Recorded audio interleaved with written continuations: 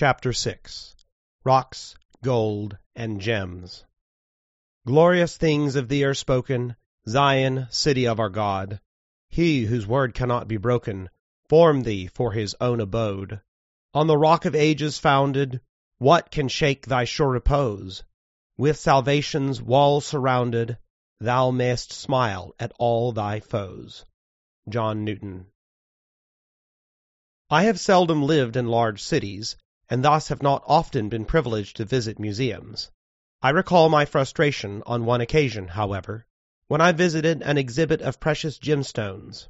I did not get to see very much of it, because the room was so crowded with people peering through the glass at these pieces of rock. In another room there was an exhibit of rocks that glowed with peculiar colors under ultraviolet light. One had to stand in the front of a window to see these, and again it was difficult to work one's way through the crowd. I don't suppose my experience is particularly unique or worth recounting, except that it is a telling example of the fact that people, for some reason, like to look at certain pieces of rock. The Bible has a lot to say about stones and rocks, and more than we might think about gold, gems, and precious stones. These are given us as emblems of God and His glory, and since men are made in God's image, they also speak of men. The Rock of Ages. The best way to begin a study of this is to look at God, the rock of our salvation. The key passage to begin with is Deuteronomy 32, which might be called the Song of the Rock, though it is usually called the Song of Moses because Moses wrote it. You remember that when Israel came out of Egypt, the Israelites were thirsty, and God told Moses to strike the rock to give them water. God's cloud sat upon the rock, and when Moses brought the rod of judgment down on the rock, it passed through the cloud. In this way, God told the people that He would take upon Himself the judgment that they deserve, and that when He did so, living water would be given to them. Thus God told them that He was their rock, and that He would give them water. Exodus 17, 2-6. Naturally, when God the rock made covenant with Israel, He wrote it on stone. Exodus 24:12. For years after that, Israel wandered in the wilderness. This wilderness was full of rocks and huge stones. They were all around Israel as she traveled, and they surrounded the people as they gathered to Moses to hear the song of Deuteronomy 32. I proclaim the name of the Lord. Ascribe greatness to our God, the rock. His work is perfect, for all His ways are just. A God of faithfulness and without injustice, righteous and upright is He. Deuteronomy 32, 3-4. In other words, God is constant and unfailing to His people, like a rock. God does not change from day to day, from time to time. But Jeshurun grew fat and kicked. You are grown fat, thick, and sleek. Then he forsook God who made him, and scorned the rock of his salvation.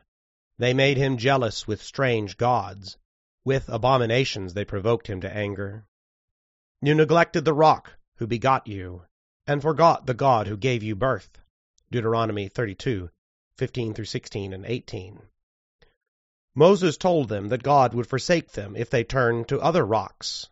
How could one chase 1,000, and 2 put 10,000 to flight, unless their rock had sold them, and the Lord had given them up?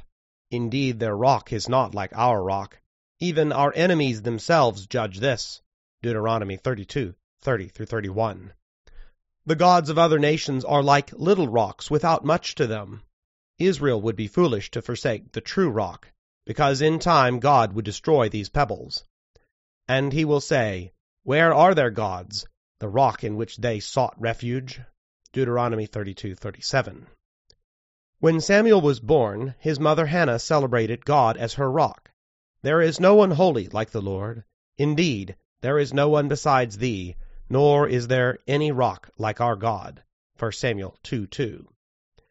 David also celebrated God as his rock. The Lord is my rock and my fortress and my deliverer, my God, my rock, in whom I take refuge. For who is God beside the Lord? And who is a rock beside our God? The Lord lives, and blessed be my rock, and exalted be God, the rock of my salvation. 2 Samuel 22, 2-3, 32, 47. See also 2 Samuel 32, 1-5. The Psalter abounds in references to God as our rock. To thee, O Lord, I call, my rock, do not be deaf to me. Psalm 28:1. Incline thine ear to me, rescue me quickly. Be thou to me a rock of strength, a stronghold to save me. For thou art my rock and my fortress. Psalm 31, 2-3. I will say to God my rock, why hast thou forgotten me? Why do I go mourning? Psalm 42:9. O come, let us sing for joy to the Lord. Let us shout joyfully to the rock of our salvation. Psalm 95:1. See also 61:2, 62:7, 71:3, 89:26, 92:15, and 94:22. Isaiah also delights to call God the rock of Israel. For you have forgotten the God of your salvation, and have not remembered the rock of your refuge. Isaiah 17:10. Trust in the Lord forever, for in God the Lord we have an everlasting rock. Isaiah 26:4, and see also 30:29 and 44:8. We can summarize what the Bible says about God as our rock by taking note of 5 things. First, the rock points to strength. A rock is hard and firm, and if it is a large rock, it is pretty much unbreakable. Second, God presents himself as a rock to hide in, a fortress. God put Moses in the cleft of a rock to protect him from God's consuming glory in Exodus 33:22. And since this rock is said to be a place next to me, commentators have often associated it with Jesus Christ, our protector. Third, God as rock points to judgment. If a large rock falls on you, you are crushed, and just such a judgment rock is God. Jesus called himself the stone which the builders rejected, and said that every one who falls on that stone will be broken to pieces, but on whomever it falls, it will scatter him like dust. Luke 20:17-18. Falling on the stone and being broken is an image of salvation, but the stone falling on you is an image of judgment. Along these lines, we remember that the prescribed method of execution in the Bible was by stoning, Deuteronomy 13:10, etc. Daniel's vision of world history saw the kingdom of Christ as a stone cut without hands that would strike and shatter the kingdoms of the world, Daniel 2. In an ambiguous passage, the saints are said to rejoice when they dash the children of Babylon against the rock, Psalm 137:9. But in the light of Luke 20:18, does this point to destruction or salvation? Since the Church has always seen the waters of baptism as waters of judgment unto salvation, baptismal fonts have often been made of stone. Fourth, God as our rock is the foundation of his house, his kingdom. The wise man builds his house on this rock, Matthew 7:24 and 25. Christ is a chief cornerstone, and we are all living stones, Ephesians 2:20 and 1 Peter 2:6. Fifth, a mighty rock gives shade, a picture of God's provision and protection. We have seen that God's glory cloud gave shade to Israel in the wilderness, Isaiah 4:6 and 25:4. A large shade-giving rock is like this cloud in shape and function. God's people, as his images, are also like rocks. God is the great rock, and we are little rocks. We have already mentioned how we as living stones are built on God as our foundation, his living temple. Isaiah 32:2 speaks of how Christians minister to one another as rocks. Each will be like a refuge from the wind and a shelter from the storm, like streams of water in a dry country, like the shade of a huge rock in a parched land. The best-known passage that speaks of this is Matthew 16:18.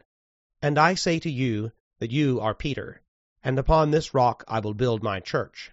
The name Peter means rock, but it is not the same as the word for the rock upon which Christ builds his church. That second word means great rock, or bedrock foundation. Thus Peter is a little rock, a chip off the true rock, as it were. The stones of Havilah. The first stones mentioned in the Bible are those of Havilah, a land downstream from Eden. Now a river flowed out of Eden to water the garden, and from there it divided and became 4 rivers. The name of the first is Pishon. it flows around the whole land of Havilah, where there is gold. And the gold of that land is good, and the bdellium and the onyx stone are there. Genesis 2:10-12. Eden is the land of food, and the outlying lands are lands of other raw materials. The Bible conceives of commerce between these lands, so that those of Adam's descendants who lived in Eden would have to engage in trade with those who had moved downstream to Havilah. In this way, precious stones would be brought from Havilah back to Eden to adorn the sanctuary. When Israel came out of Egypt, she sojourned in the land of Havilah, while the tabernacle and the high priest's garments were made. Genesis 25:18. Here in this land of rocks were made many items of gold and onyx. Indeed, the only reference in the Bible to the onyx stone, outside of Genesis 2, is in connection with the high priest's garments. The shoulder stones of the ephod were made of onyx, and had the names of the 12 tribes put upon them.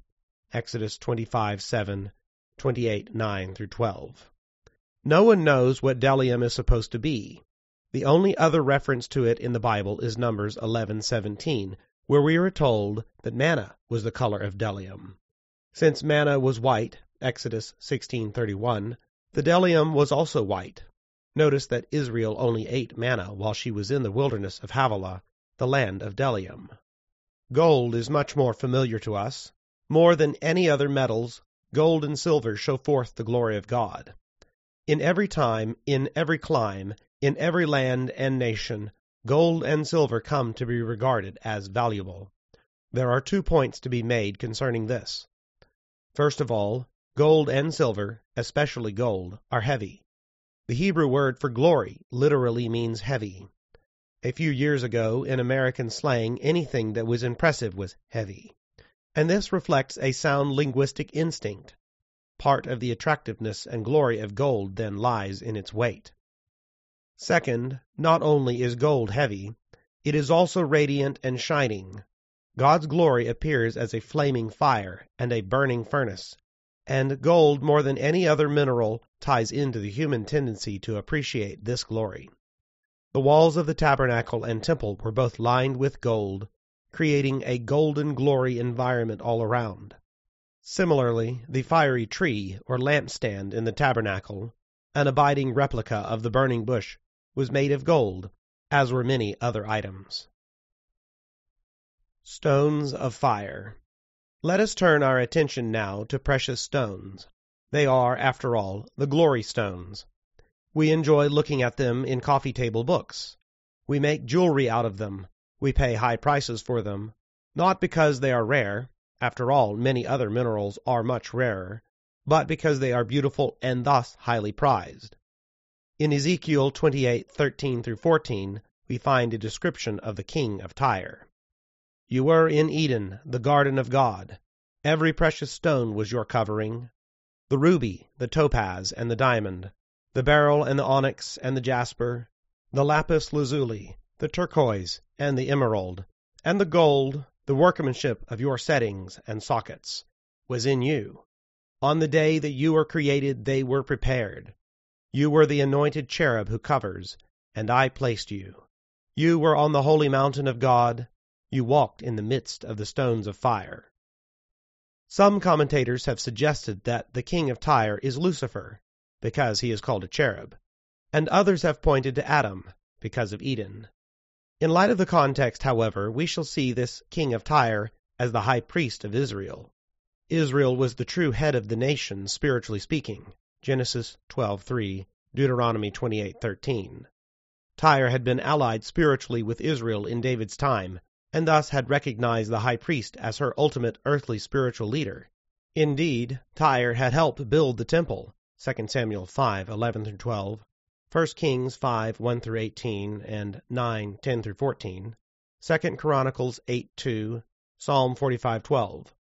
Tyre, living downstream from Eden in Havilah, assisted Solomon in getting gold for the temple, 1 Kings 9:26-28.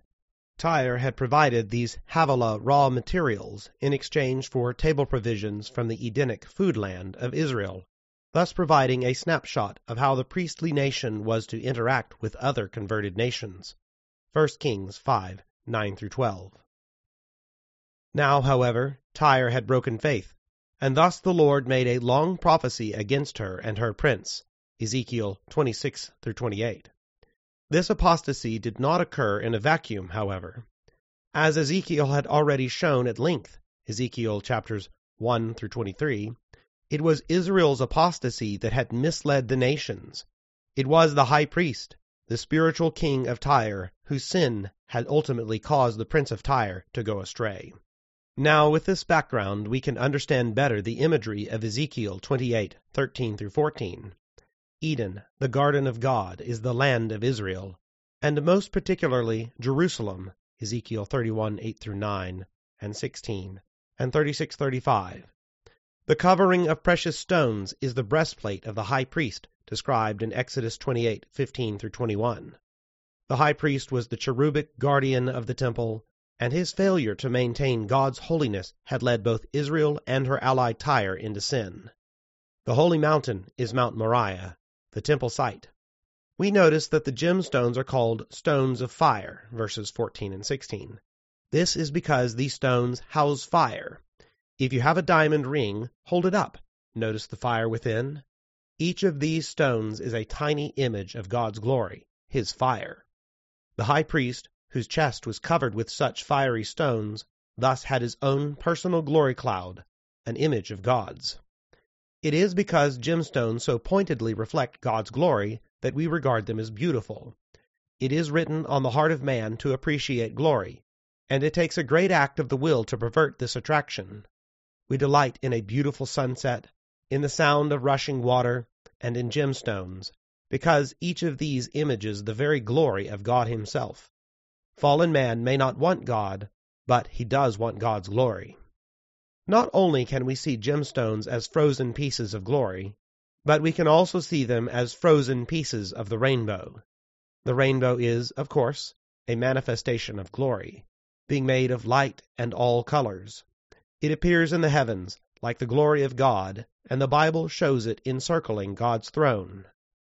The rainbow first appears in the familiar passage Genesis 9:12-16, where God put his war bow in the sky and said, "When the bow is in the cloud, then I will look upon it, to remember the everlasting covenant between God and every living creature of all flesh that is on the earth." Genesis 9:16. It is nice for us to look at rainbows and be reminded that God will never again destroy the earth with a flood. But it is far more important for God to be reminded when he sees it. Of course, God does not need to be reminded of anything, but he has chosen to do things this way for our comfort. But does God only see this rainbow when it rains? No, because God is always surrounded by his glory cloud, and thus he always sees the rainbow. When Ezekiel saw God's glory chariot, he wrote that, as the appearance of the rainbow in the clouds on a rainy day, so was the appearance of the surrounding radiance. Such was the appearance of the likeness of the glory of God. Ezekiel 1:28. Similarly, when John stood before God's throne, he saw that there was a rainbow around the throne, like an emerald in appearance. Revelation 4:3. John compared the rainbow to a gemstone. Finally, in Revelation 10:1, John had a vision of the exalted Christ, and described him as another strong angel coming down out of heaven, clothed with a cloud, and the rainbow was upon his head, and his face was like the sun, and his legs like pillars of fire. The rainbow around his head means that Christ looks through it to see the world, always reminded of the Noahic covenant. The rainbow encircles God's throne, but so, too, do the gemstones. In Revelation 21, we have a vision of the New Jerusalem, the city built around God's throne. Revelation 22:1. Jerusalem is an architectural replica of God's glory home. The foundation stones of the city wall were adorned with every kind of precious stone. The first foundation stone was jasper, the second sapphire, the third chalcedony, the fourth emerald, the fifth sardonyx, the sixth sardius, the seventh chrysolite, the eighth beryl, the ninth topaz, the 10th chrysoprase, the 11th jacinth, the 12th amethyst, and the 12 gates were 12 pearls. Each one of the gates was a single pearl. In other words, The city was encircled with gemstones, stones of the land for Israel, the pearls from the sea for Gentiles. These foundation stones have already been associated with the names of the apostles, Revelation 21:14, just as the high priest's 12 stones had written on them the 12 tribes of Israel. Thus, these stones represent people. See also Isaiah 54:11-12. We are God's house of gemstones. The righteous people in the church are likened to gemstones by Paul in a famous temple passage. According to the grace of God which was given to me, as a wise master builder I laid a foundation, and another is building upon it. But let each man be careful how he builds upon it. For no man can lay a foundation other than the one which is laid, which is Jesus Christ. Now if any man builds upon the foundation with gold, silver, precious stones, wood, hay, straw, each man's work will become evident, for the day will show it, because it is revealed with fire. 1 Corinthians 3:10-13. Paul is writing to pastors, who will continue building the house whose foundation he has already laid. Paul says that the church is built up of saints, who are like gold, silver, and gemstones, but also includes Satan's agents, who are like wood, hay, and stubble. God puts the wicked into the church so that they may catch on fire, and turn the church into a refining furnace to purify his people. Conclusion. God does not want ugly brown stones adorning the walls of his house. He wants lovely, pure stones, glorious stones of fire, chips of frozen rainbow. He wants a people of peace, a rainbow people, who respect the Noahic covenant and thus love his world and will not destroy it. Christians are the rainbow war bow of the Prince of Peace, bringing peace to the world of humanity in the gospel. But also, the fact that the high priest carried the gemstones on his heart means that we, as God's gemstones, are always next to the heart of Christ. We may feel like ugly gray rocks that have been cast aside, but we know in faith that God carries us on his heart, and we are of infinite value to him.